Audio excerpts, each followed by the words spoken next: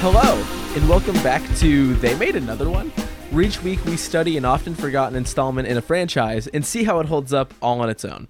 I'm one of your hosts, Corey. And I'm your other host, Liam. And this week we have our fingers on the pulse of the zeitgeist, folks. We're here, we're keeping up, and we're about 2 weeks behind everybody else, but that's okay, because this week, at long last, we are talking about Cats. The movie Cats came up in the third episode of this show. That was 21 episodes ago, which is not an insignificant amount. And that was during our Air Bud 7th inning fetch episode, because the trailer had come out and everybody kind of collectively lost their minds for a while. And we recorded almost immediately after I watched that for the first time, which was a deeply moving and traumatic experience all in one. And we are a little bit late. We weren't able to see the movie right away, but, you know, we're prepared to make that kind of sacrifice for art. We really needed time to sit and stew in our thoughts. And one of the first things you might be thinking is, how does this even count for the show? Seems like you guys are just breaking your rules so you can talk about something current. And I'll let you know, listener who's hypercritical of this show, that in 1998, they filmed the stage adaptation and made that a movie. So technically, this counts.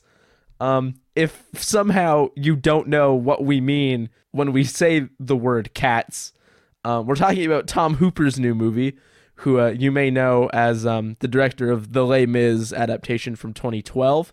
It's based on an Andrew Lloyd Webber play of the same name, which itself is based on a 1939 T.S. Eliot book called Old Possum's Book of Practical Cats, which is certainly a name for a book.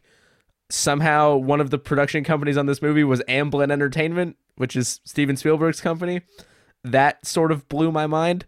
But Liam, before we really get into this movie, I feel like we need to talk about the Cats experience that everybody had as the last year ended, and now this new year has begun. So I want to know what your relationship to Cats is. And because I'm assuming that might not necessarily be with the musical, I want to know what you thought about that initial trailer and like the reaction to that. Sure. Well, I don't remember hearing about this trailer or seeking it out before you told me about it. I very well may have, and this may be documented in that Air Bud episode of the show. Is this in the episode we talk about the Cats trailer? I think I mentioned it at the end, but I talked about it for like nearly 20 minutes, so I cut a lot of it out. Right, yeah. So when the Cats trailer came out, it definitely was all over Twitter, and I think I heard about it from Corey first. I think Corey sent me a direct message, and he was saying, "Yo, the Cats trailer is awesome." He really loved it. You know, he'll tell you more about it. But I heard about it from Corey, and I watched it. You know, maybe immediately, maybe not until after we recorded. Yeah. I sincerely don't remember, but I saw the trailer. After, but yeah. So I saw the trailer, and I thought it looked visually sort of interesting. It's definitely not what I expected. That sounds like a really nice way of saying bad. No, I really don't mean that, because I don't like that people tend to like swing so far in one direction on Twitter. You know, something is like either the greatest or it's the worst thing ever. And when the Cats trailer came out, everyone was just really piling on it, and so maybe that's why I ended up feeling, you know, like I don't think about this that much one way or the other. It's not really grabbing me the way it is Corey, but also it doesn't look like something I'm going to spend much thought on. I mean, it's like CGI is used a lot in movies nowadays, so it kind of makes sense that in a movie about cats that's based on a stage play where humans play cats, they would just use CGI as the costumes to decorate humans. So I kind of got what they were going for in that regard. I didn't think it looked particularly good. You know, I thought a lot of the human faces on the cat bodies looked awkward and unfinished. And you know, they also have human hands and feet, which is it's weird. Right. Yeah. It's just weird. But we were still 6 months away from the film releasing, so I thought that might just be trailer effects. I didn't get an idea of the plot. I didn't know what it was about. I really thought I thought it was clear that the trailer is just trying to sell this, like, doesn't look like anything you've seen before. And so that's kind of why that's what they're trying to get people's attention with. They definitely got people's attention with it. Maybe not in the way that they had hoped, but after the trailer came out, I saw it. I didn't think much about it one way or the other, and then most of my experience with Cats from that point on has just been from you. So why don't you tell people how you feel about Cats? Well, I think you're putting my interest in the trailer, or my reaction to the trailer, a little bit too strongly. I thought you were going to say I was understating the trailer. I feel like that's what I was doing. No, so I think the thing that I was leaning into was, so because I watched it and then we recorded, all I had initially was like my thoughts to go on. And I definitely thought that the visual approach to the movie was weird and like a wild creative choice to make, but I was completely down for it. I don't want to say I thought it was awesome or that it was like a genius decision or anything, but I was prepared to be like, okay, that's what that movie looks like, and it's something else, but I'm on board and I want to see where this is going and I want to see more of what they're getting at. And some of it I thought looked pretty good, all things considered, and I liked that it seemed like they were really leaning into the source material, which I wasn't super familiar with. And then obviously, as we later learned, that thing got dogpiled online so bad and so viciously that it sort of made a lot of people's interest in it, if they were like me, shift from being unironic to at least a little bit ironic, because you kind of poison the well at that point with enough of an influx of wild takes on Twitter that you kind of lose the focus a bit, and everybody's just like, wow, this looks crazy. And it does, but crazy definitely sort of got attributed to also meaning bad. And some of the effects are definitely not great, but I was prepared to like look past that and meet it at face value as an interesting take on this thing, for sure. And in many ways, it felt like the Cat's Defender was logging on, and like I really had to carry that enthusiasm as far as I could take it. And then as things progressed, I tried to keep a finger on the pulse as much as I could, which kind of meant thinking about it periodically as people talked about what a weird train wreck it seemed like it was shaping up to be. And ultimately not being able to convince any of my immediate family to see it in the holiday season, which is not a huge surprise, seeing as the pitch is like, so there's this musical about a group of cats, and one of the cats has the power to let another cat die, and they're all going to compete for that by musically introducing themselves, because that's effectively what Cats is about, and that's a tough sell if you also follow that up with all the cats have human faces.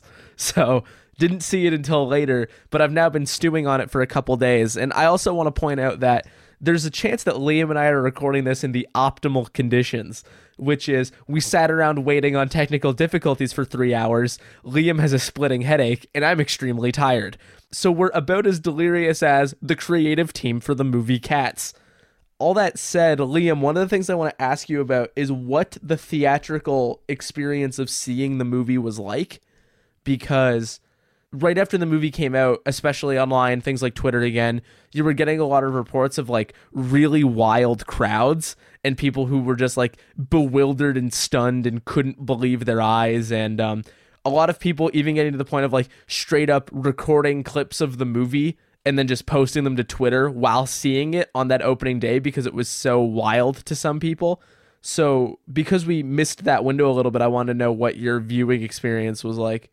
So I saw this on a Friday evening, 2 weeks after the movie came out, and I was wondering the same thing, what this viewing experience was going to be like,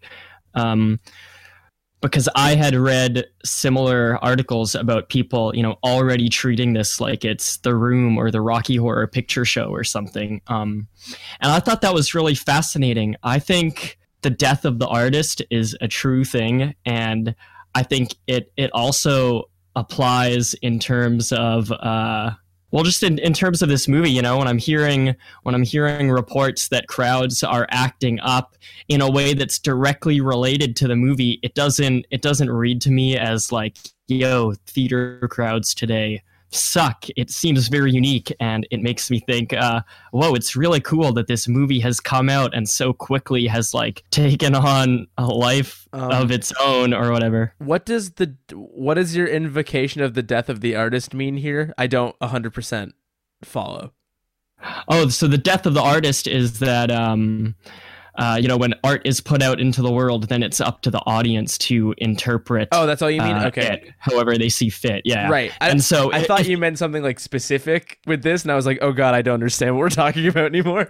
No. So if the audience is 2 weeks after this film interpreting it as a Rocky Horror Picture Show type experience, I think that's actually really valid. And like, I think it is kind of unfortunate for the couple people who, well, I don't know about couple. It's a long-running musical. Maybe there's a bunch of people who wanted to go see this movie. I was in a theater with them. We will get to that.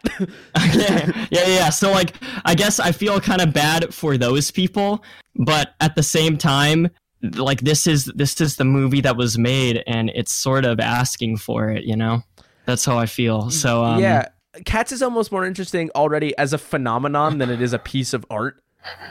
Because people are already just looking past it as something to be examined, and it's already become like almost purely experiential in that brief window where it's like it's something you have to go witness rather than something you really like evaluate. It's like a theme park ride almost, where it's like, have you ridden Cats yet?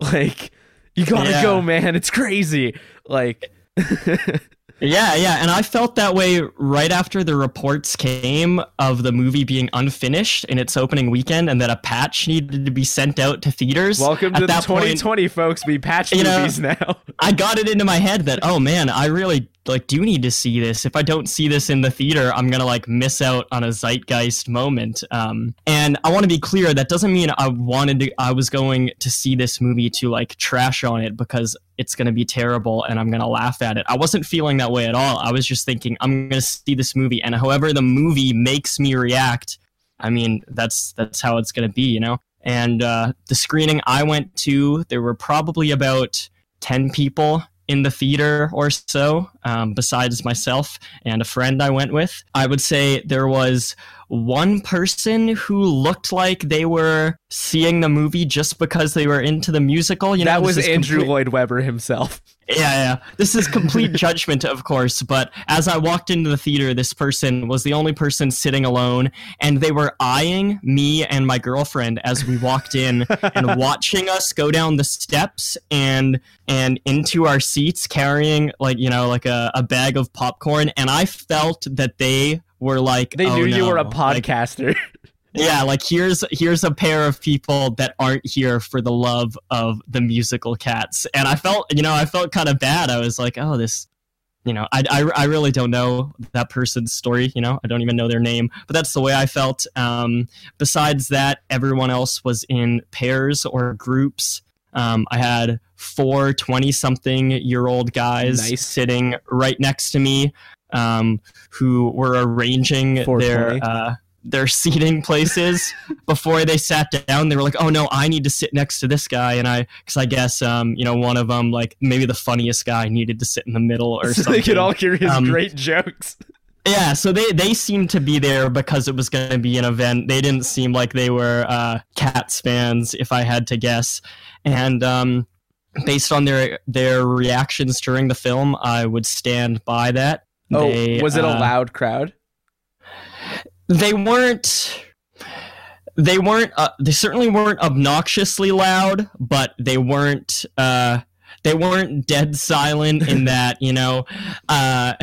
how you're supposed to be silent in a movie theater, and then when you get out, that's when you can kind of release your emotions and really examine the way you're feeling, I think. But these people, they were reacting to the movie as it happened very fairly, I think, and so there were a lot of laughs, a lot of gasps, and a lot of dumbfounded facial expressions every time I looked over. Yeah. Yeah. That tracks for when I saw it too. So I saw this on New Year's Eve, in the middle of the afternoon, and it was the busiest I have ever seen the theater that I went to. It was fucking insane, which seemed really weird for that day, but we went to like a multiplex, a friend and I, friend of the show, Mitchell, who we're hoping to have on at some point, but I wanted to give him a quick shout out because he went through this with me. And as we were walking up to get our tickets scanned, even, we were talking about how, like, we knew what we were in for. Like, we're not here to necessarily see a good movie. And then the employee who was scanning our tickets, she was, like, getting in on the joke with us. It was like, yeah, you guys kind of know what you're in for, right? And we were like, yeah, we know. And, like, we were chatting about it. So it's weird how much the reality of the movie has, like, permeated social discourse.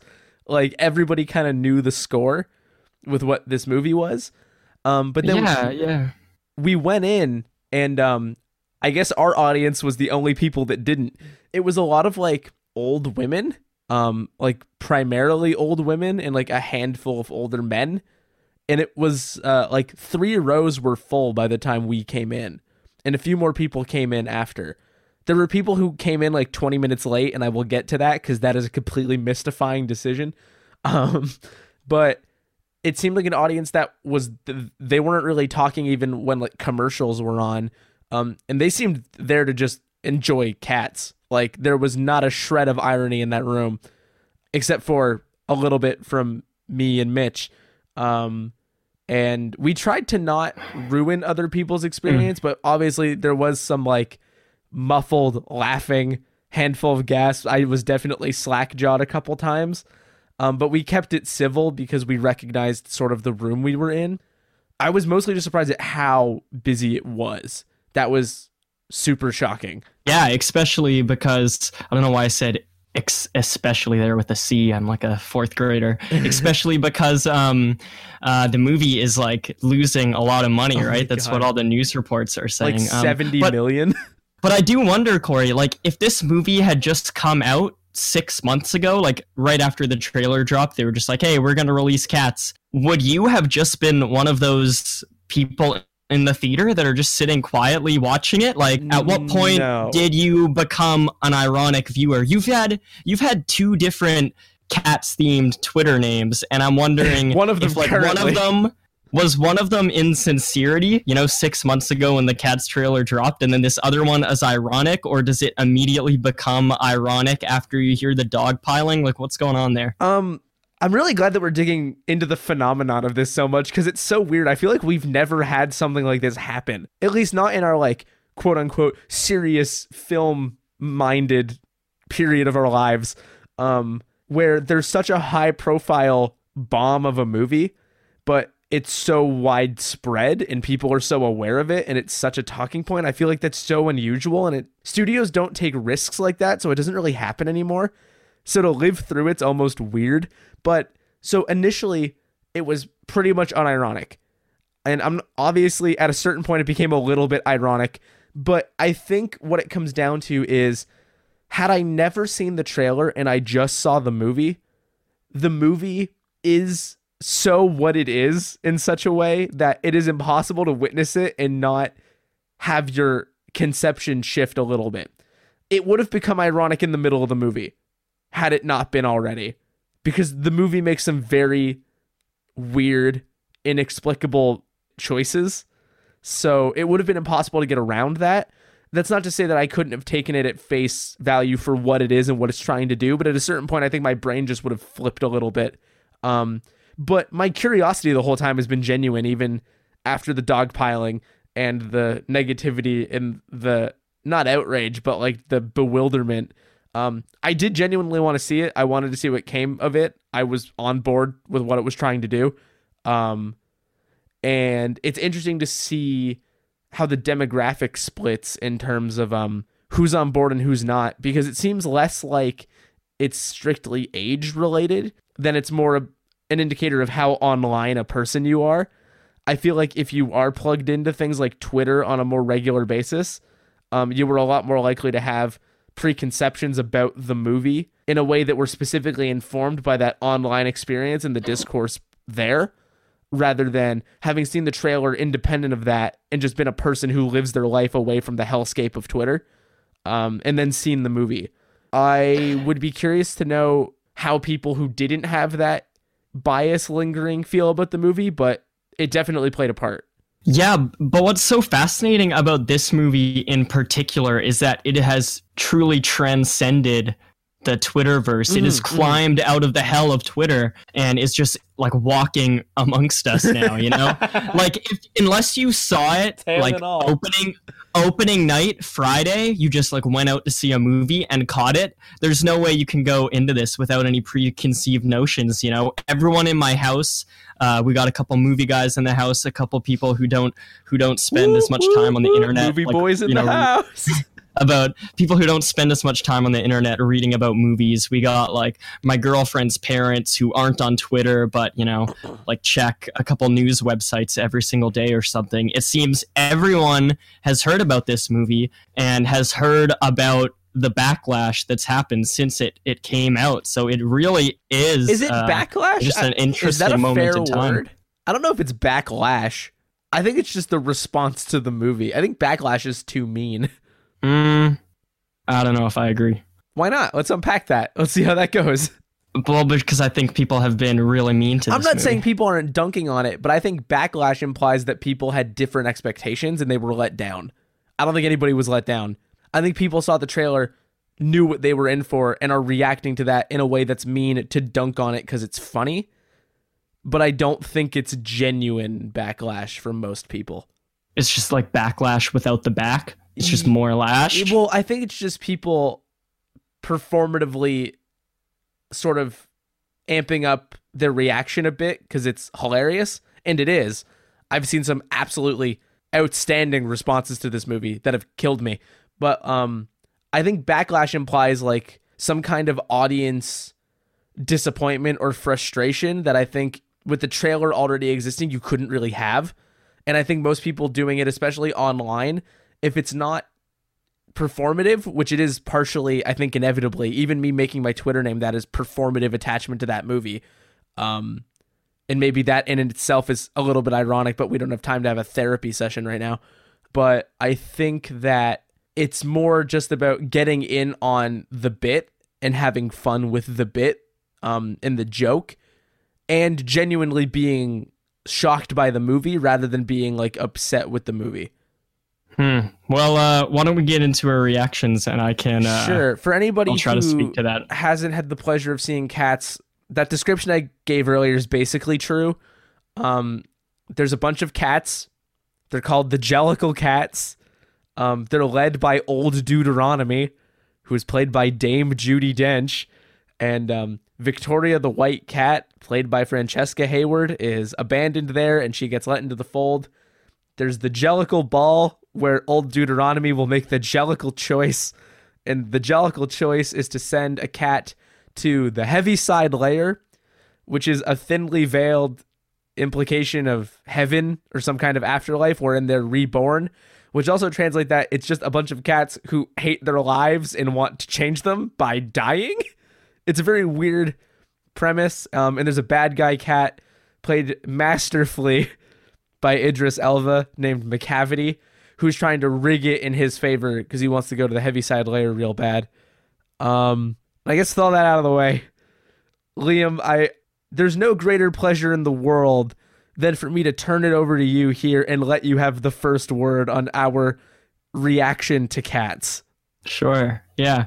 And let's remind people here that while Corey and I are friends, you know, in real life, outside of your earballs, and we talk often and we talk about movies often, we try to keep our opinions on the films we watch for this podcast separate. And this is the first time that's actually happened. Yeah. I pretty much ruin it every time. Corey isn't so good at keeping his lips sealed, but this time I don't know what he thinks about this movie. He doesn't know what I think about this movie. So I kind of have some butterflies in my stomach as we're finally, it feels like Christmas Day or something. We're finally able to talk about this because it feels like we've been like writing a story, like a novel in the last 6 months, you know? Like, I didn't even remember that we had talked about this on an episode about dogs, no less, 6 months ago. But we planted and as we know, cats are not dogs. We planted the seed early in our podcast tale, a little prologue, and then we did all this talking before actually getting to our reactions, and we put on our little historian caps for a little while, and it's just this feels like a great moment, and I'm really excited to be here. So, my thoughts about Cats. Okay, I want to reiterate that I didn't go into this movie looking to dunk on it, and You're about to dunk on it, man. Okay, listen. Sorry. And quite the contrary. There are plenty of times that Twitter like goes so wild on a movie in a negative way, and it really upsets me. You know, like when there was a movie called The Open House that came out on Netflix starring the kid from 13 Reasons Why, a horror film, like a year or two ago. Everyone was calling it the worst movie of the year. Darren Aronofsky's Mother came out, and people were really shitting on that one. Nicolas Cage's Wicker Man, you know, people still call that one of the worst movies of all time.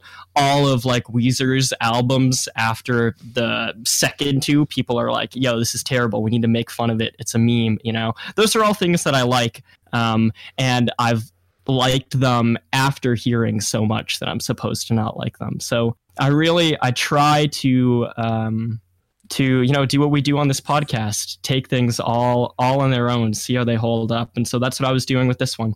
I don't have a single positive thing to say about this movie, Corey.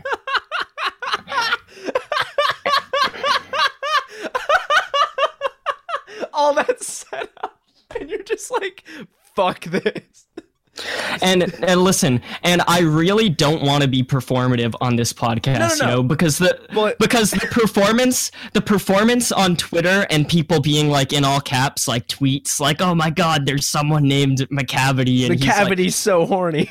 Yeah, like honestly, shut up. And then like YouTube reviews where people like they start like someone like reviewing the Emoji Movie or something, and they start and like people are just like, the reviewer, for example, is like staring at the camera for like a minute just in silence, and then he starts screaming. You know, like it's absolutely ridiculous. You know, like it's a movie. Calm the fuck down. All right. So no, I'm not gonna do that here, and I'm gonna try to not like make a bit out of it. But I truly like think this movie is abhorrent. I think it's like awful, disgusting. It makes me hate singing. I love to sing, okay? I love singing is one of my favorite things in the goddamn world. Okay, I don't love musicals too much, but I love singing. This movie made me hate singing. It made me afraid that I was going to hate cats. I got home afterward and I saw the cat that lives in our house, and luckily I didn't resent him, and that's only because the movie actually like has very little to do with cats. And it also that's a very good point. This movie has like nothing to do with cats at all. Yeah, and on top of it all, dude, this movie made me forget like what a movie is, and it made me forget that good movies exist. Like I was watching this and I thought that I was, and this is gonna sound performative and I swear it's not, it made me feel like I was like dreaming this movie, and that I was going to wake up and think for like 20 minutes like, hey, that would be a cool idea for a movie. You know, there's like cats and they're like humans and they're in like this kind of big but also kind of small world, and there's like magic and shit. Insane. Yeah. And then like by the time breakfast comes around, you know, when you have dreams like this, you're like, oh, you know what? Maybe that wouldn't be a good idea for a movie. That's what this movie really felt like, except it's an actual movie that's on screen, and I don't think that's fun. So you didn't enjoy this? You got no enjoyment out of that experience? I didn't sit silently the entire time. I wasn't just stewing in my own anger. Sure. I laughed. Sure. I gasped. I hissed at the screen, and yes, I had a good time watching this with my girlfriend, the love of my life, who it turns out also hated the film. Okay. But no, I would never recommend anyone see this. I feel bad that I put money in these people's pockets. And I really wish the $70 million or whatever the budget was had just been the budget was 100. I just wish that had been like donated to a third world country or something. And this makes me like everyone in this movie, I now dislike them. I love Taylor Swift, dude. I love her music. I love her singing. And like now I'm kind of like, maybe I don't like Taylor Swift. Wow. Like it's that harsh a response. Yes, like that you think less of every single person involved in making this. Yes. That's incredible. That's accurate. So really quick, I want to touch on the performative thing a bit. I wasn't trying to say that like it's inherently performative or like your reaction can't be performative or sound performative. We're performing right now. We're making a fucking podcast. But like I was definitely getting a bit of a feeling that at a certain point, people were no longer talking about the movie and they were talking about the existence of a place where you can make jokes about the experience of watching the movie, if that makes sense. Like it stopped being about the thing, and yours is about the thing. You're allowed to feel that way still. And I don't want to begrudge people doing that because I still think like jokes like that on Twitter are funny and I want that to exist, but they're two different things. Absolutely. Yeah, I felt the exact same way. And I had thought all this before doing the podcast and before seeing the movie. And I'm really cognizant of not trying to come across that way because I think there's a space for that. And then there's a space for like just genuinely responding to the movie. And I'm trying to fall in the latter camp. And so, sure. Yeah, I didn't like this, Corey. What about you, man? Wow. Your reaction just gave me so much to unpack that like I almost just want to talk about that, but this is a two-way street. Yeah. Pretend I didn't say anything just for a minute or two. So I don't even know what to say to preface what I'm about to say. So I'm just going to say it and we'll figure that out after. I have a running joke that eventually we're going to disagree on something. It might be this, but in this but, it's so important, Liam. Still don't think the movie's good. Yeah. Just had a good time. Have positive things I can say about it. And that sounds like disagreement enough, because it sounds like you went through absolute hell. I don't feel nearly as strongly in my negative response, and I actually feel like a lot of people were over-exaggerating the severity of the movie. That's not to say that some of these choices aren't wild. There's a point where a cat unzips its skin to reveal a cat body. It's a lot. I don't like looking at it. It's bad. There's a point where Bustopher Jones, as played by James Corden, is drinking champagne being poured all over his face, and it looks like James Corden wants to die. I'm going to vomit, dude. But I think that this movie is a lot of fun. I think that I was already kind of on board with it, and I think if you take its weird badness as what it is, it can be a good hang, and you can have fun. I think being in an audience with people who are kind of on the same page makes that better. I think it's definitely a wild way to do a Cats film, but I'm more or less on board with the attempt, and I feel like especially the online reaction is somewhat overblown. I was actually surprised at the moments where I was actually bored. And I wasn't expecting to be bored, but that's what happens sometimes. So, okay, we're really at a bit of a crossroads here.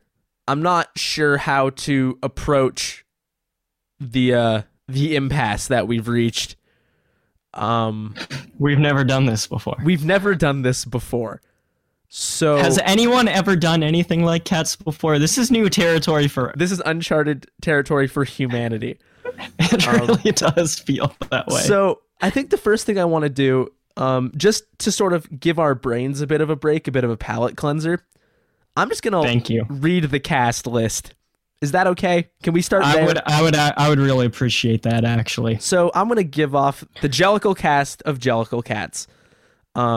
As mentioned, we have Francesca Hayward as Victoria the White Cat.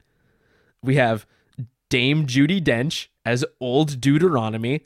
We have Robbie Fairchild as Monkish Trap. Don't know what to do with that, really. Laurie Davidson as the Magical Mr. Mistopheles, which is a banger of a fucking song. Mitch and I both had it stuck in our head after, which I thought was funny. Oh, that's a song in the movie? Yeah, dude. Yes. When they're trying to get old Deuteronomy back from McCavity and he's trying to do the magic thing, they do the magical Mr. Mistopheles song like over and over again. Well, we'll talk about the music in a bit. Well, clearly, if I've remembered it and you don't, we know where we're at. Idris Elba is our antagonist. He's McCavity, the mystery cat, who allegedly has broken every human law, which we'll have to unpack also, because does that imply like vehicular manslaughter and tax evasion? It might. Did you come up with that yourself? That's a good one. In the interest of transparency, I read tweets making a similar point, so I don't want to take full credit for that. But it's a thought I had the second that line was said in the movie. I was like, every human law? What That's the fuck? funny. Like, so maybe like I accidentally pulled vehicular manslaughter out of a tweet and used it here, not trying to bite anybody's goofs. But wow, what an insane thing to say in your Cats movie.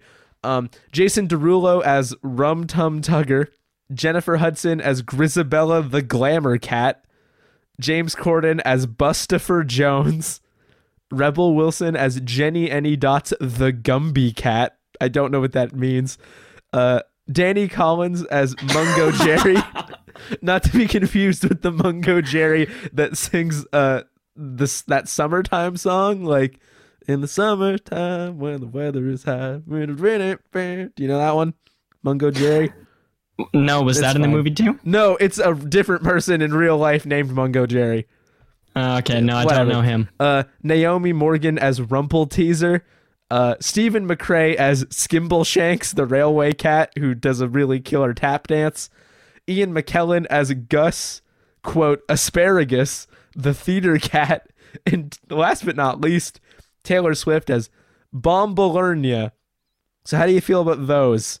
I had to mute my mic so that you couldn't hear me involuntarily retch every time you said a name. Oh, wow. Okay. Well, okay, so I really don't know where to start because I had a bit that I was going to do where I was going to be like, what was your favorite cat? Sounds like you didn't have one. What was your favorite sequence? Sounds like you didn't have one. I can't ask what your favorite nightmare from the movie was. Did you have one of those? Do you mean like what was just a nightmare to me? You can interpret the question however you want. Probably any time James Corden was on screen. Like, I already think he's a disgusting, awful person. I'll admit that one. And so, like, anytime he was doing stuff, I thought it was very nightmarish, yeah. What did James Corden do to you? Well, nothing to me in particular, but I certainly have, like, seen a lot of clips of him just being an asshole to people. Oh, I didn't know that. I'm not a fan of his late night work, and I want to stop seeing that Peter Rabbit trailer before I carve my own eyes out of my skull. But, yeah. Okay, so good to know. Did you have a least favorite cat, and was that also Bustopher Jones? A least favorite cat. Because I'm assuming you don't have a favorite cat. I'm just going off of the thing you're giving me, which is that you hated it. No, okay, well, no, I'll give you, I don't want to just say that I know that I said I don't have anything positive You're to say. You're entitled to not have anything positive to say. And that's true, fine. but that doesn't mean that I can't, like, entertain these questions and sure, you know, yeah. Instead, so I don't want to just write them off. Who is your favorite cat? My favorite cat, I don't know his name, and I don't know the actor's name because I didn't take time to line these guys up. It was the one that the male cat that didn't have as much of a human face. Like, he kind of actually looked like a cat. I don't know who you could possibly mean by that. Like, he was obviously a human. Well, they all are, Liam. What does he do? But he licks his lips a lot, especially over Judi Dench's shoulder at the end of the movie when she's talking to the camera about how cats aren't dogs. He's licking his lips. And he's not a magician? No, he's not the magician. That has to be Monkus Trap then, because are you talking about when they're on the fountain in broad daylight and it looks terrible? At the end of the movie, yeah. Yeah, it would have to be him, played by Robbie Fairchild. That's the only other option. Right, okay, so he was my he was my favorite cat until I actually, like, saw him doing things. But just in terms of his design, I think he's the best blend of a cat and a human. It doesn't just look like a human's eyes. God, the way you're describing it makes it sound like this terrible chimera nightmare. It is, dude. The first time I saw the one that I'm gonna sound like the one that looks like Robert Downey Jr. to me. I don't actually know which cat he is. He has eyes like Robert Downey Jr. He's like the main male cat. That's the same cat I just told you about. No, not that one. It has to be. That's the only cat behind her shoulder at the end of the movie. They have to be the same cat. No, because there was two male cats. The other one's the magician, Liam. Victoria. Yeah, the other one's Mephistopheles. No, because the magician had the mustache. What? No. What? Sure he did. No. I don't know. Bustopher Jones has a mustache. Oh, is that the railway one? No, that's James Corden. The railway one also might have a mustache. Wow, you are really in this shit, huh? You have no idea what you witnessed.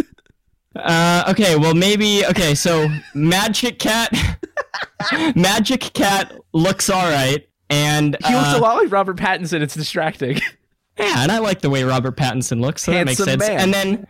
And then the one who isn't, who I thought was the Magic that I thought I liked, that looks like Robert Downey Jr. Yeah, that like is... his face, it just looks so much like a Photoshop job like I would do, that it's just like I liked him eyes, in the movie. I don't know. Like kind of like the annoying orange, like that sort of thing. Like it's just like eyeballs like pasted onto a surface.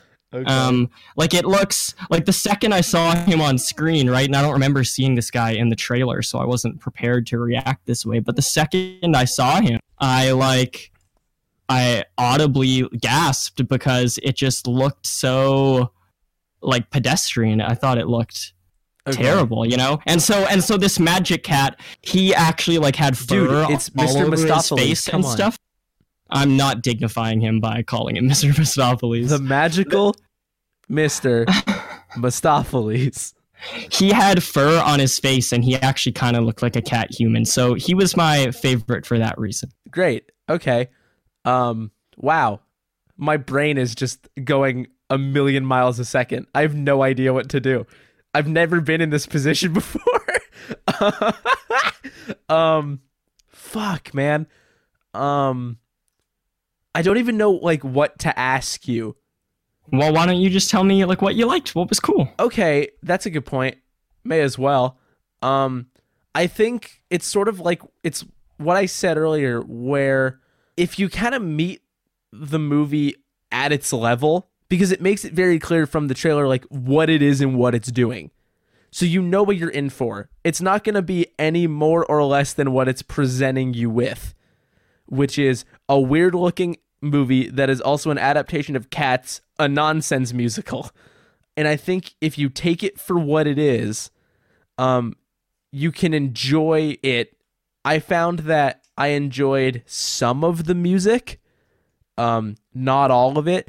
In particular, there was like a recurring motif that was this weird like synth line, and it was like extremely 80s synths, and I thought it sounded cool, but I couldn't replicate it here. The Mr. Mephistopheles song definitely got stuck in my head.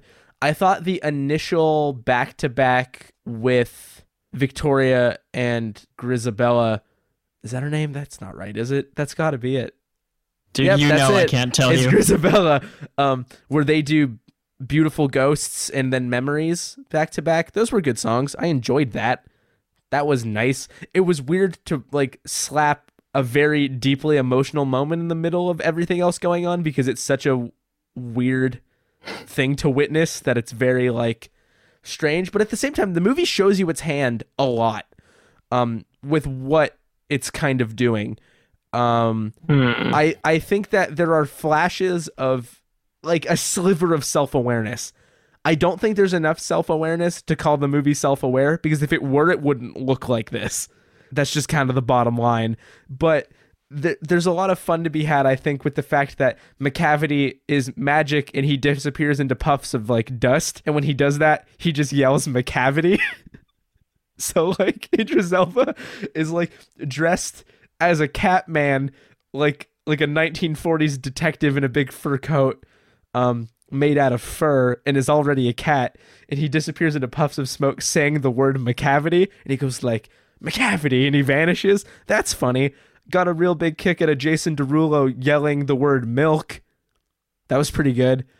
I found that I kind of enjoyed how fucking disorienting it is. Because like you sort of mentioned earlier, the scale of the movie is not consistent ever. You can never tell how big these cats are supposed to be relative to everything around them. And it seems like they're far too small most of the time. Like there's that sequence in the beginning where they first sort of meet and it transitions into like a place with like gravestones and it makes them seem like microscopic almost. But then later there's like a bit in a kitchen where the cat's like wearing a ring as a bracelet and holding like a regular sized human fork and knife, which I recognize everything I just said sounds completely fucking insane. But like, I kind of found like a perverse joy in like never knowing what I was going to see next. And I think having to keep my reactions to myself more or less to not like ruin it for other people also made it kind of fun. 'Cause like, having to internalize bewilderment was kind of interesting. But I think like fundamentally two things are true about my experience with cats. The first is that I think a lot of the shock value was taken away by being on Twitter because people were tweeting like full on clips of the movie. You had a bit more of an awareness for what you were getting into. And I think that dulls the experience a bit.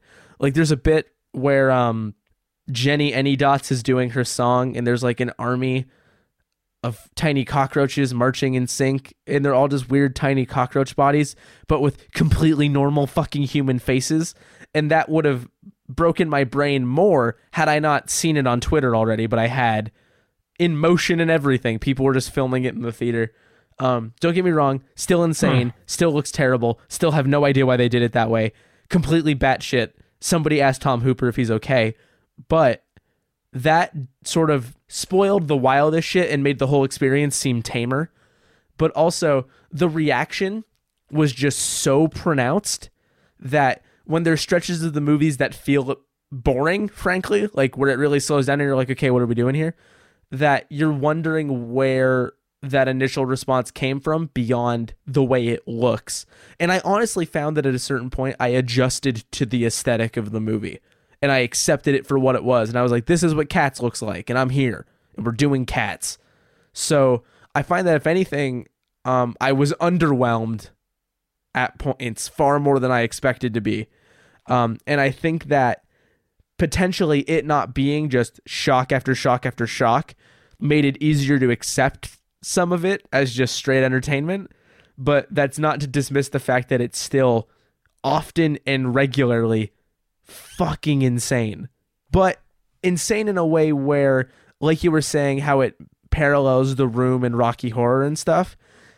If you can see it in a theater and you don't know a ton about it, I'd honestly say give it a shot, because you might kick yourself if you didn't get in on the fun, because there's fun to be had. Yeah, okay. So I shall respond. This is like a debate.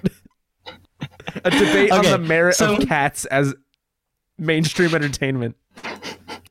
Yeah, that's what we need to title this podcast. We need to step out of our just putting the movie title as the title, and this one is going to be like it's a podcast essay, an auditory essay.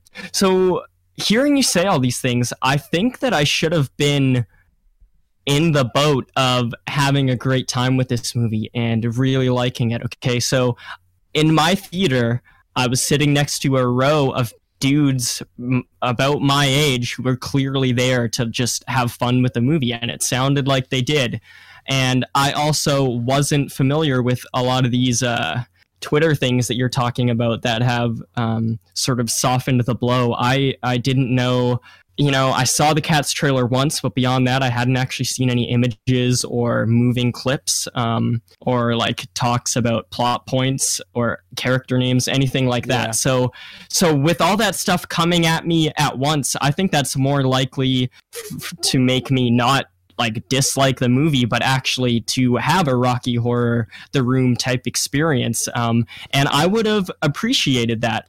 As much as I say, I'm just trying to like fairly critique this movie, I think coming on this podcast and saying, you know what, I laughed at the movie and I had a good time with the movie, and I don't think it's like good and I wouldn't recommend it, but I still had a blast. That's like a fair critique, right? Because that's my response and to frankly, the movie. That's what I was expecting you to say. Yeah, and it's kind of... It's shocking to me that you did not have a good time. If I gotta say it, that's what I was expecting me to say too, because I've done it on this podcast before, you know? Like, I came back from Air Bud, where Cats all started, and I was like, yo, this movie was like a total blast. There was so much in it that just made me smile. We had a couple movies like that. And for about 20 minutes, half an hour, this movie was kind of that, you know, when characters were showing up on screen with their like deformed little faces, I was gasping and I was like smiling and reacting, and I was having fun for sure. And this is an experience that I'll never forget. I don't want to downplay that. It was certainly okay. We'll get into that later. Yeah. But no, for the first 20 minutes or so, I was reacting very strongly to the movie, and it wasn't in a like rolling my eyes like, oh, this is so abhorrent, and this is like. So was there a moment then that broke it for you? Yeah. And please tell me what that was. What I think it was when it was the 1-2 punch of Rebel Wilson and James Corden showing up on screen and doing their whole musical bits. It was around that time that so the aesthetic of the movie has started to kind of just become normal for me. Like you said, the movie looks like a PS2 cutscene, and there's nothing we can do about that. That's right, and it's not going to change. And you start to realize about, I'd say, 20 minutes, 30 minutes into the movie that there's not going to be much talking. You know, it's a lot of like speak singing. You're not actually gonna figure out like what these characters' motivations are. This isn't a traditional movie, you know. The motivation is everybody wants to go to the Heaviside layer because there's the Jellicle choice happening, and to do that they have to impress Old Deuteronomy by singing. That's the whole thing. There is literally nothing else to be had. Right, and so 20 minutes, 30 minutes into the movie, I'm realizing that, and I guess I'm ready to just settle in, and I can't laugh at the movie for 2 hours straight. That doesn't feel right. So 20 minutes, 30 minutes in, I guess I'm just getting like kind of exhausted, and then when James Corden shows up on screen and he starts doing like really childish humor, like when he gets launched up by the seesaw and lands on his crotch. That was so weird. At that point, I started to think like, wait, who is this movie for? This isn't for the guys next. This wasn't made specifically for the guys next to me who are laughing at it, but it's also like not a serious adaptation of this musical. I don't know the tone of the musical. There is no such thing as a serious adaptation of this musical. Okay. It's impossible. Like, this is just what Cats is. Right. I think the humor doesn't land there at all, but it wouldn't get any more serious or dramatic than this, I don't think, as far as I understand it. Right. And I'm not looking for something dramatic, but I'm just looking for something that, like, why is this play like now a movie? It needs to be something that is cool, separate from the play, because despite the play running for so long, so many people are going to go see this not knowing what the play is, and like it needs to make sense. And I get why people would see a play that, like, let's say the play has the exact same like script and there's the same amount of ratio of like singing to speaking and stuff. All that's the same. I get that there's a spectacle of just like seeing people dance on stage, and like I bet the set is like real large compared to like small cat members and stuff. Like that's kind of cool. Cat members was really cute. Thanks, man. But yeah, when you put it on screen about 20 or 30 minutes in, I'm thinking, okay, this has lost like the novelty that it had for the first 20 minutes, and now I've just got to start thinking of it like a real movie. And Rebel Wilson is just like rubbing her body in a really strange way on the ground, and I'm not sure if I'm supposed to be laughing at it, because people are laughing at it, but it doesn't seem like the movie is meant to be laughed at in that way, because James Corden is like landing on his crotch, and also this movie like cost hundreds of millions of dollars to make, and it has really, really famous people in it. So there has to be something more going on. And so I started to just feel like really dejected at some point. And you know, I didn't check out of the movie. I was reacting throughout the after those 20 minutes. I still reacted throughout the rest of, you know, the hour and a half, however long the movie was. You know, lots of retching, and that's not performative retching. Like this movie, like seriously, like it. Maybe I just have like different fears than other people or something. But okay, we talked about in Black Christmas how the phone calls scare me because like they're sort of human, but also not quite human in a way we can understand. Is what gets you. Yeah, and so this movie like genuinely got so many reactions out of me that like weren't just like, oh, you know, oh, this is so fun and gross, look at that. It was genuinely like, oh, I can't look at this. That's and then fascinating. Yeah. And then, you know, at some point, like my girlfriend in the last like 20 minutes just started hissing at the screen, and it wasn't a joke. Like it was. Are you 100% sure that hissing at the cat movie was not a joke? Yeah, we talked about it. We talked about it afterward. Like, it's not like obviously she knew she was doing it. The movie, like, didn't mind control her or something. But like, because the movie has established this weird sort of normalcy that like people hiss at the movie, and people hiss in the movie, and they do. People like. And people like are like screaming at each other in the movie, and they're like wailing high notes in each other in the movie. It's just like after sitting there for an hour and a half, your understanding of communication is just like so disoriented. And I think this is why the movie sincerely like kind of made me lose touch with what it's like to see a movie in the theater, because this is so different than anything I have ever seen before. It sounds like you dissociated from reality. Yeah, I mean, I think so. Because this is... You're literally describing it as if, like, your fundamental understanding of how society functions broke down. Like... Yeah, and maybe that's because I didn't want to be content just laughing at this for like 2 hours. Like maybe I was okay with that for 20 minutes or something, and I didn't make the decision to start thinking about it in a different way. But at some point, I don't know, dude, maybe it was just like the mood I was in. Maybe I had like read some fine literature beforehand or something.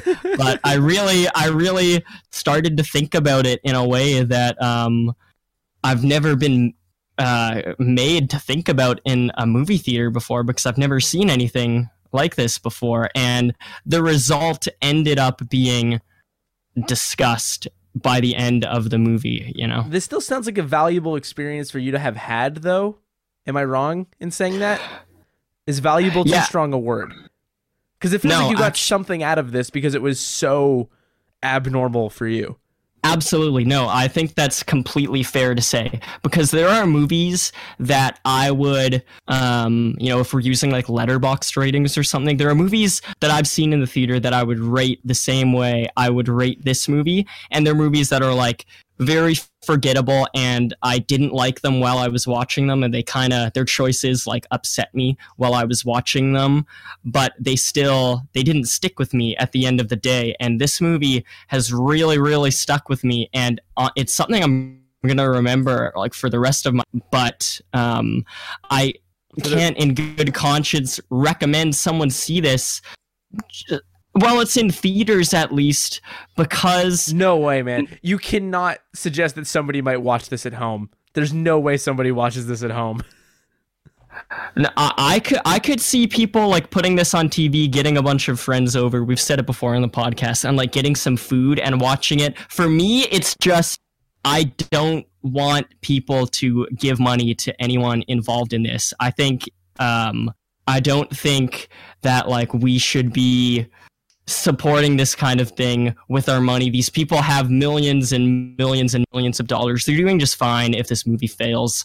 And I don't want to support people going to see this, but I understand that my experience was valuable, and sure, I think other people could have that as well, but I'm not going to have people have that at my behest. Yeah, because I don't know what their reaction is going to be. So when I asked my 2 roommates to go see this movie with me, because they've heard of it, I asked them to go see it, and they said no, and I said that, that's totally understandable. I'll come back, I'll tell you what I felt about the movie, and then you do with that what you will, Yeah, and I think, does it make you feel any better if you know that my tickets were free?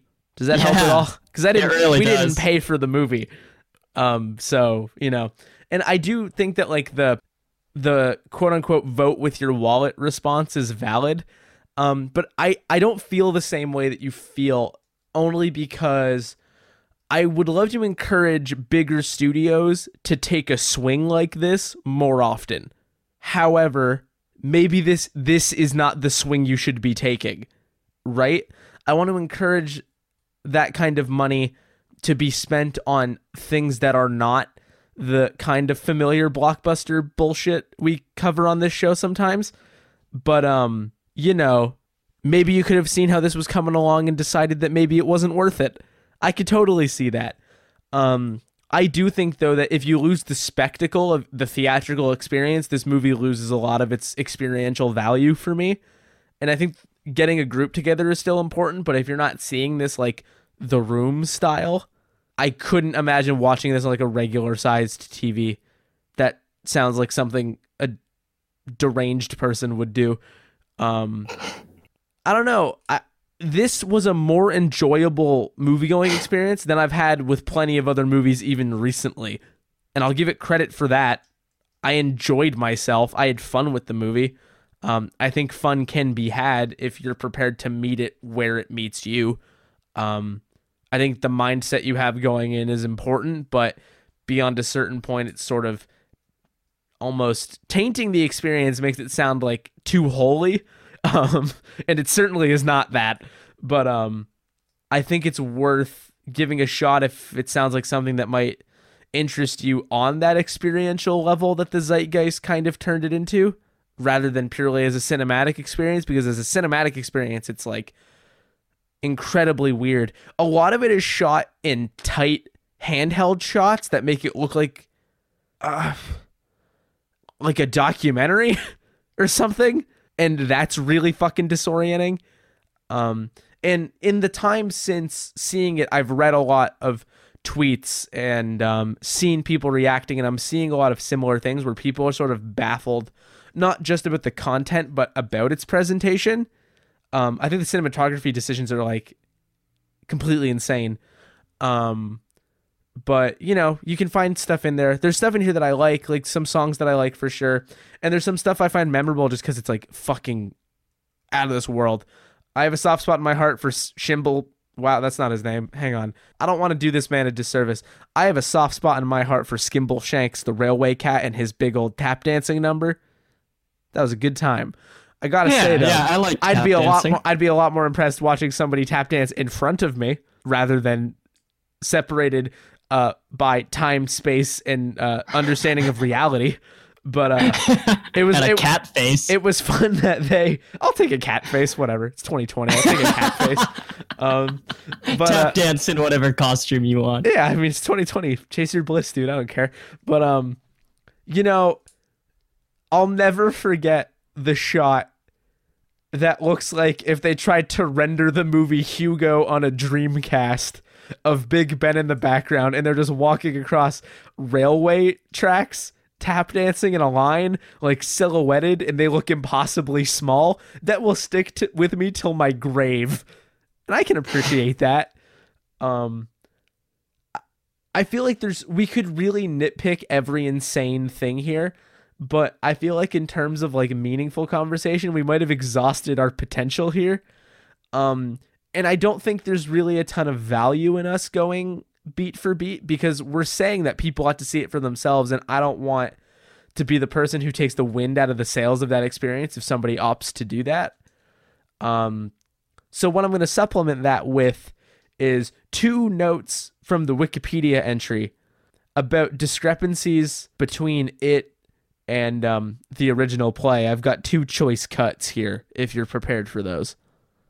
Yeah, I would love to hear them. I was thinking a lot while the movie was on, just like what is this play, you know? Well, the play is the movie. That's the thing. Like, it's this.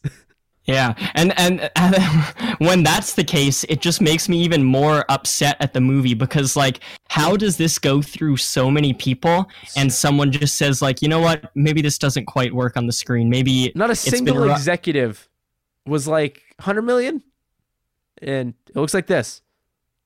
Yeah. Okay. Yeah, because I don't think they're like doing enough that is honestly like interesting here in order to turn what was on stage into a movie. If this is exactly what was on stage, okay, your only hook is that these cats have like CGI'd human faces, but that doesn't even look very good. The only hook is you have dancers that look vaguely like cats. It's not even cats that look like people. It's people with digital fur technology, tails and ears. Like, and it's worth noting that the 1998 film is the stage show shot on camera. Like, they knew beforehand that it wouldn't translate, so they didn't try. And yeah, I respect that choice. That makes so much more sense, man. Okay, tell me about these Wikipedia entries. I only picked these 2 because they made me laugh. These might not give you a revelation, but here are my 2 favorite. The first one is, the subplot of Macavity's teleportation powers and his kidnapping of the Jellicles was not in the stage show. He originally only kidnapped old Deuteronomy, and even still, it was never revealed where he was taken. First of all, whoever is writing these, bravo. Incredible word choice pretty much from top to bottom. Second of all, cannot believe that was a purely fabricated subplot. Second of all, the battle on the barge takes the place of the, quote, Macavity attack, a battle ballet which accompanied old Deuteronomy's kidnapping. Furthermore, Monkish Trap was the main cat to battle Macavity. In the film, Jenny Anydots, Bustopher Jones, Gus, and Skimbleshanks battle him. And what I really want us to focus on here, with the kind of energy everybody brought to our childhood fandom of America's Best Dance Crew, is the phrase battle ballet. What does that mean, Liam? I mean, I guess it's kind of like good money to see a battle ballet. It's like battle rap, except you use your like body instead of your words. Truly, this movie is all body, no words. So those notes, Corey, that really confuses me, because it makes me think. Okay, so they had to have known this 1988 adaptation, exists. 98 adaptation exists. Yeah. And they're like, okay, so we need to do something more spicy than that. So we'll make like human type cat people with all our rad 2019 effects. Okay, so let's do that. But then at some point in like the filming process or the script writing process, they're like, okay, wait, no, this isn't like movie enough. This isn't narrative enough. We need to have a place where Macavity is taking them. And also, because we have movie stuff and magic, we can like make them disappear.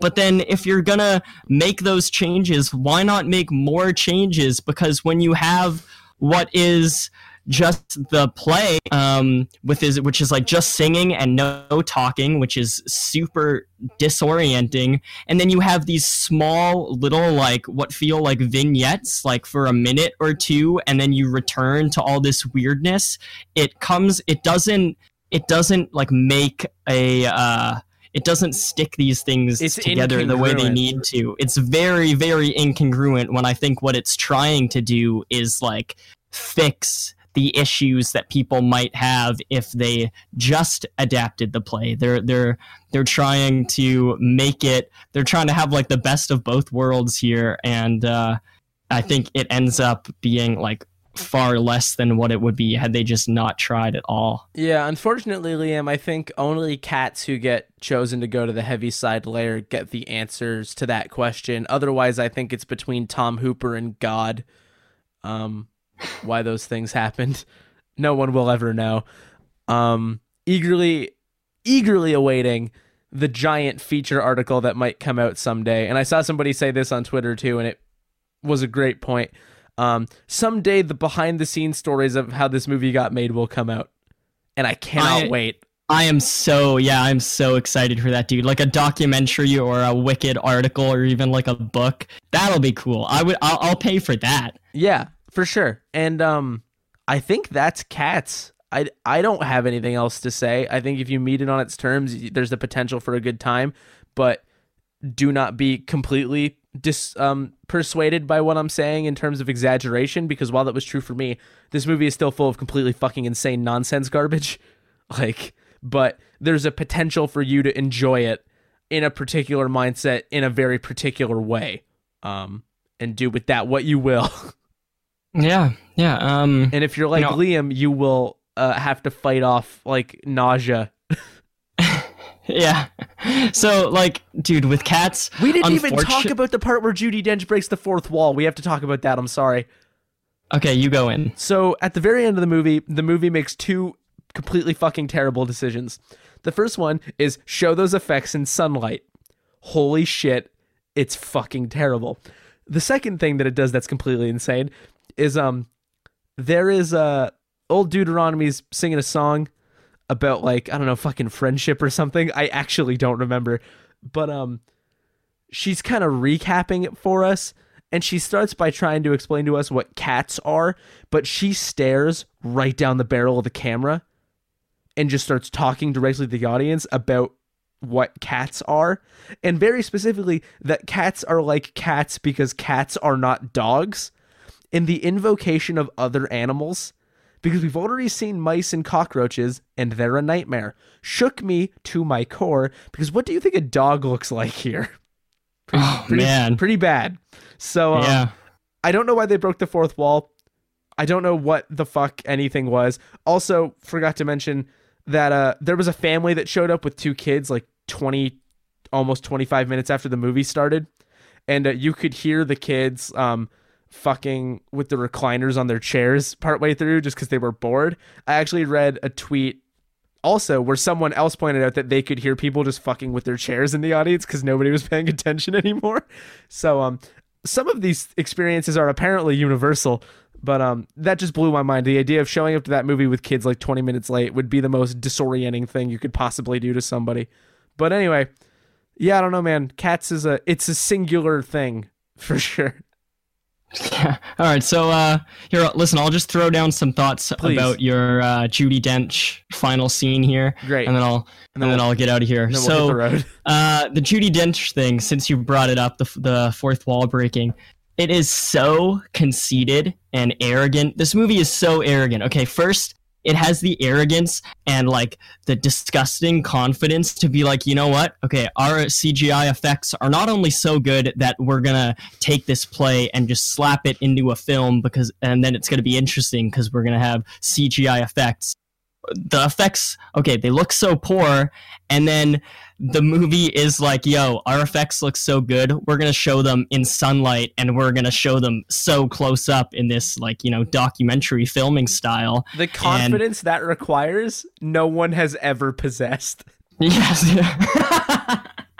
Dude, it upsets me so much. Okay, so there's that, and then just in terms of the message of what she's saying, and I'm sure this is from the original play because it is like kind of part of a song, so that must be in the original. And this is where I really want to stress that my problems with this movie aren't just of the movie. I haven't seen the play, but from what I can tell, this play sucks. Okay, the music, and I don't give it. Like, I'm not gonna. We didn't even talk about the music, Liam. There's not enough time in the world. Okay, dude, please, I honestly... No, talk about the music, because you said it didn't make you want to sing anymore. Yeah, I still have so much to say, honestly. We can keep going. Okay. I just wasn't sure if we were done, but if you want to talk more, I got time. Okay, so the Judi Dench thing, she, in this sing-song that is from the play, I would imagine, she has the gall to be like, okay, what this movie is getting at is that we're actually trying to teach you a thing or two about cats. We're going to give you a life lesson about cats. And that life lesson they all got is three names.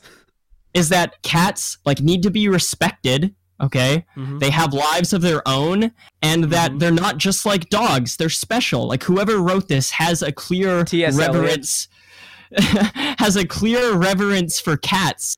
And dude, I respect that. All right, animals are dope. Cats are also dope. But the rest of the movie, like I said at the beginning of the podcast, it really has nothing to do with cats. A few of the songs at the beginning are like the most base observations about what a cat is like. Well, Liam, the songs are about those specific cats, though. To be fair. Yeah, but those specific cats, like they're not doing anything you to make them a character. The traits that are being described in these songs aren't like character traits. They're just supposed to be cat traits that are then attributed to a cat in order to make them seem like characters. You know what I mean? I think magical is a character trait. But like they're all pretty magical. Two of them are magical. Well, three of them are magical, I think. I think it stops at 3. I think the cavity is magical. Magical Mr. Mistopheles, naturally. And Old Deuteronomy clearly knows some kind of magic. We have these lyrics about cats that are just like super base observations that honestly in a lot of the cases could be applied to dogs too. They're like, how dare you put a cat inside, it wants to go outside. You put a cat outside, it wants to be inside. It likes to run around your house. Like, okay, those are dog things too. And then the lyrics of all these things and the rhyming schemes are so pedestrian. They'll be like, yo, I'm fat because I'm a cat, and then the next lyric is like, I'm a cat because I'm fat. Like they reverse the rhyme and they just repeat the same thing in order to make the previous line slightly different from the last line while also stating the same thing. Every line in a musical, I think, should either like deepen the character or further the plot. And every line in this thing... What plot, Liam? There is no plot. That's what I'm saying. But further the plot of what? You can't task a song to do the fucking impossible. Right, and so when it becomes clear that, okay, this movie isn't that thing, then what should the lyrics do? They should be saying something interesting, perhaps about these characters, perhaps about the world they're living in, but it does none of those things.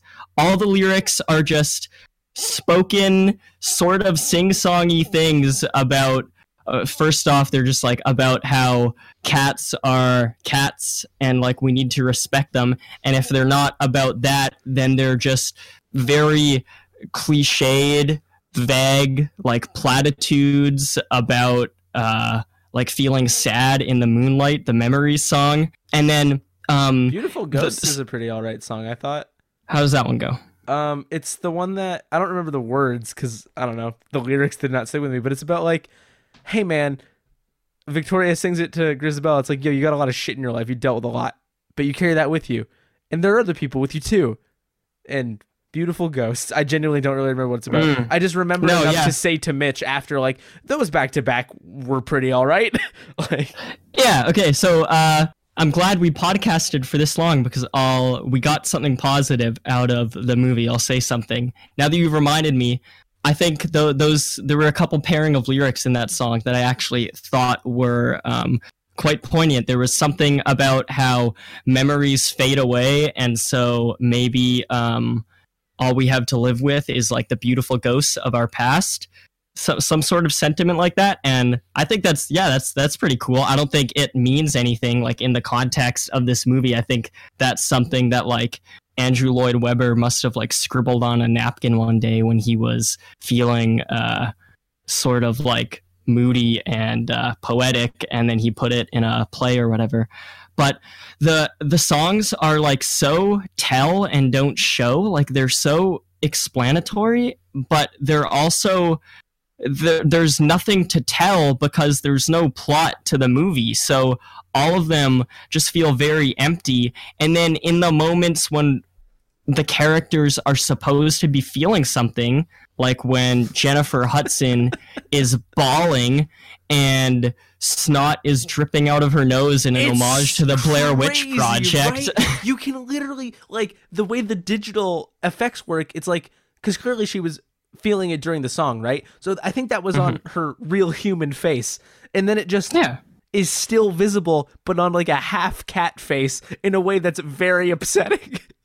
Yeah. And so the fact that they have directed Jennifer Hudson to like really give it her all here, because I'm not going to say any of these people are bad actors, all right, but I am going to say that all these performances are awful because they are in this movie and they should be different performances. So Jennifer Hudson is like bawling and singing her heart out about how like she's such an emo cat, but it doesn't mean anything in this movie because we don't know, like, we don't quite know who she is. She's and an we don't outcast, know. Liam. What more do you need? Oh my god. And so someone's like, not thinking like a Jellicle cat. Oh god, I hate it, dude. Stop saying it, please. It's like, it's not funny. Like, it's so funny. So much money was spent on this movie. A real Jellicle budget. And so when Jennifer Hudson is just like going so hard here, it is just so overwrought and like disgusting and then when people really start to sing, because most of the music in this movie, most of the singing is like more of like a speak singing. There's not really a melody, a vocal melody to latch onto. It kind of just drifts by you, and the actual music, the instrumentation is turned down quite low compared to the voices. You know, I kind of expect when you go to see a musical, you know, movies are so loud these days that it should be like you're listening to like a really well-produced album on like a super high volume and you're just enveloped by all these different instruments and sounds and stuff. Whereas the music here felt really like stock and flat, and I wasn't able to pick out when anything cool was happening in the instrumentation, if anything cool was ever actually happening, because it was so low and flat. And so when we get all this speak singing on top of it, it sort of just drifts by without latching on at all. And that's why when you were bringing up these songs at the beginning of the podcast, I was saying, is that in the movie? Because it's not that the movie was forgettable. I think I've already established that this is one of the most memorable movies I've ever seen, and I'm never going to forget it. And there's so much stuff in here that is like images that are burned into my brain, like a la Hereditary. There's, you know, James Corden like drinking that liquid and his tongue is flapping around for like a solid, it lasts, dude, like a solid 5 seconds. Or 6 seconds. Like that segment was like inspired by Ari Aster. Where is Ari Aster's cats? Okay, so the movie is not forgettable, but I think the music is very forgettable. And then and that's largely due to the speak singing. And then there are a couple moments where someone just like wails, and it's turned up so loud. There's a song, like maybe one of the first 1 or 2 songs, I think it's just like a backup cat. It was still early in the movie, so maybe this ended up being a main character, but someone just like shrieks a super high note, and it's just so off-putting. They had Jason Derulo do that a few times. It might have been him. There's a few songs where he just picks up the falsetto in the back. Like, yeah, that was rough. And then I think the worst offender is when Jennifer Hudson is singing her really dramatic song right near the end, where she's bawling and she goes like from her chest voice to her head voice, and she just really starts wailing, and it's just like it pierces in a way that isn't as emotional as I think it's supposed to be, and instead it feels like a total assault. Like this movie, it is an assault on like all my senses. This movie does not have an emotional core, like obviously, like, so it does feel weird because you can tell Jennifer Hudson has gotten herself to a place where she's really in the moment and like supremely giving a shit, and it's like, in service of what? Like, why? You know, like, yeah, and the illusion of an emotional core. But I almost feel like we're talking about this too seriously, like, because if you think about it, cats already exists, right? And it's a known quantity. People knew what this was going in.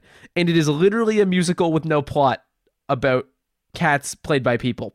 Is it fair to expect the conventional structure of a movie from that? I don't think it is. We knew what the deal was. Right, but I think when it's... Okay, so 20, 30 minutes into the movie, I knew that it was no longer going to be conventional.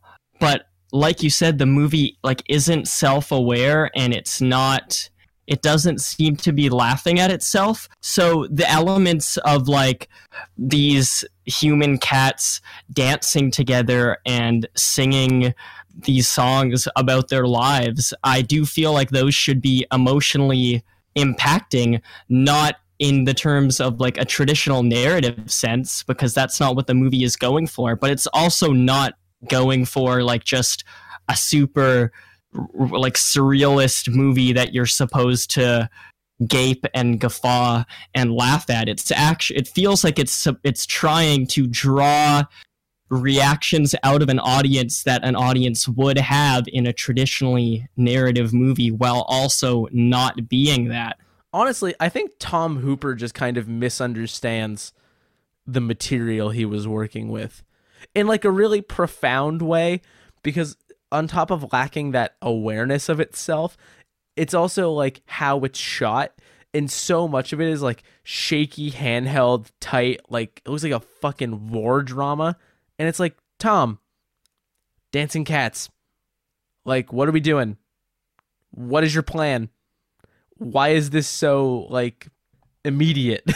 You know, like that's not what this is about. Why are you presenting it to me in this way? Oh boy, I don't know. Yeah, and so I would love to read the eventual book or see the eventual documentary 20 years from now. I would really like to know what Tom Hooper's relationship. Cats. Because like maybe, dude, and I'm sure this information is already out there, maybe he is like a huge Cats fan and he was just like, this needs to be on the big screen. We need to see these characters who I love so much in a different way. And like, it'd be cool if some people who are just massive fans of the musical just like want all the cats they can get, and they went to see this, and because this is so close to the play while also having a bit of like neat elements in it that hopefully don't contradict like who the audience understands these characters to be or something, maybe those people will really appreciate this movie. Sorry, I don't think the audience understands these characters to be anybody. Like we've said, they have like there's one at most defining character trait, maybe half a defining character trait per cat. Right, and I don't mean, when I say that, I don't mean a general audience. You mean people who have like seen the play fans a bunch of times, and they've really started, like they know all the names and they've seen the play enough to be able to distinguish these characters who are basically indistinguishable. I can't fathom how these people would think, but maybe they're out there and they just love seeing this story told again.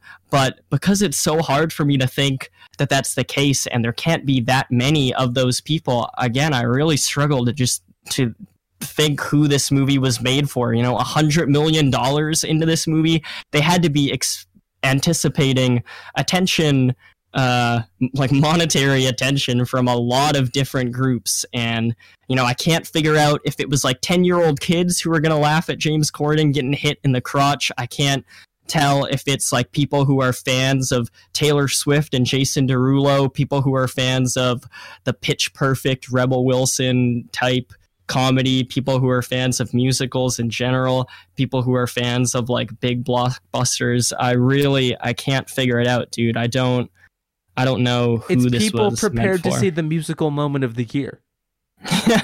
And I think those are the people prepared to believe. Because if you'll remember, the poster and trailer both say, "You will believe." What am I going to believe? Hopefully they don't think that I'm going to believe that these cats are real, because they're sorely fucking mistaken. But I certainly have thoughts and feelings.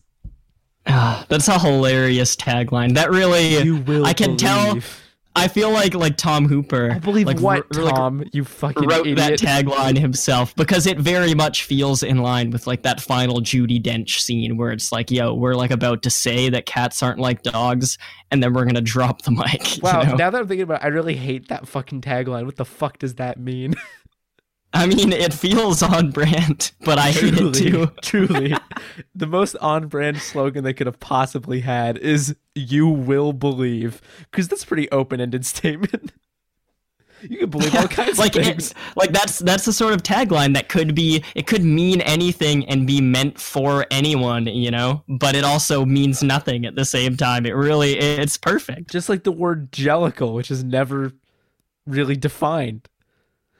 Because she says it's like jellicle cats are cats that do, and then she just lists like things that most cats do. And I was like, okay, so it's all cats in this area.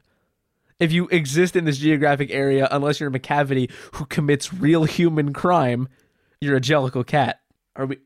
Is there anything else? Did we miss anything? It's been nearly 2 hours. No, I mean, that's a genuine question. I don't want to gloss over anything you have to say.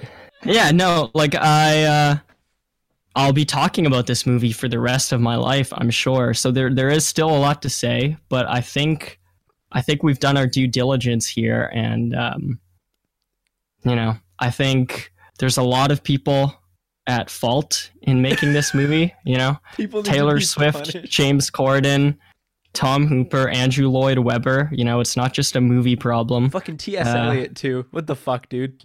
Yeah, what have you started, T.S. Eliot? And, you know, just like go watch the Garbage Pail Kids movie instead or something. I don't know. Honest answer, go see Little Women. That movie fucking kicks ass. If you really want to go to the theater and you want to have, I don't know, a good time with a good movie with like an emotional center and like things to say, and performances that are good, and exist in real human life, go see Little Women. Yeah, I don't know.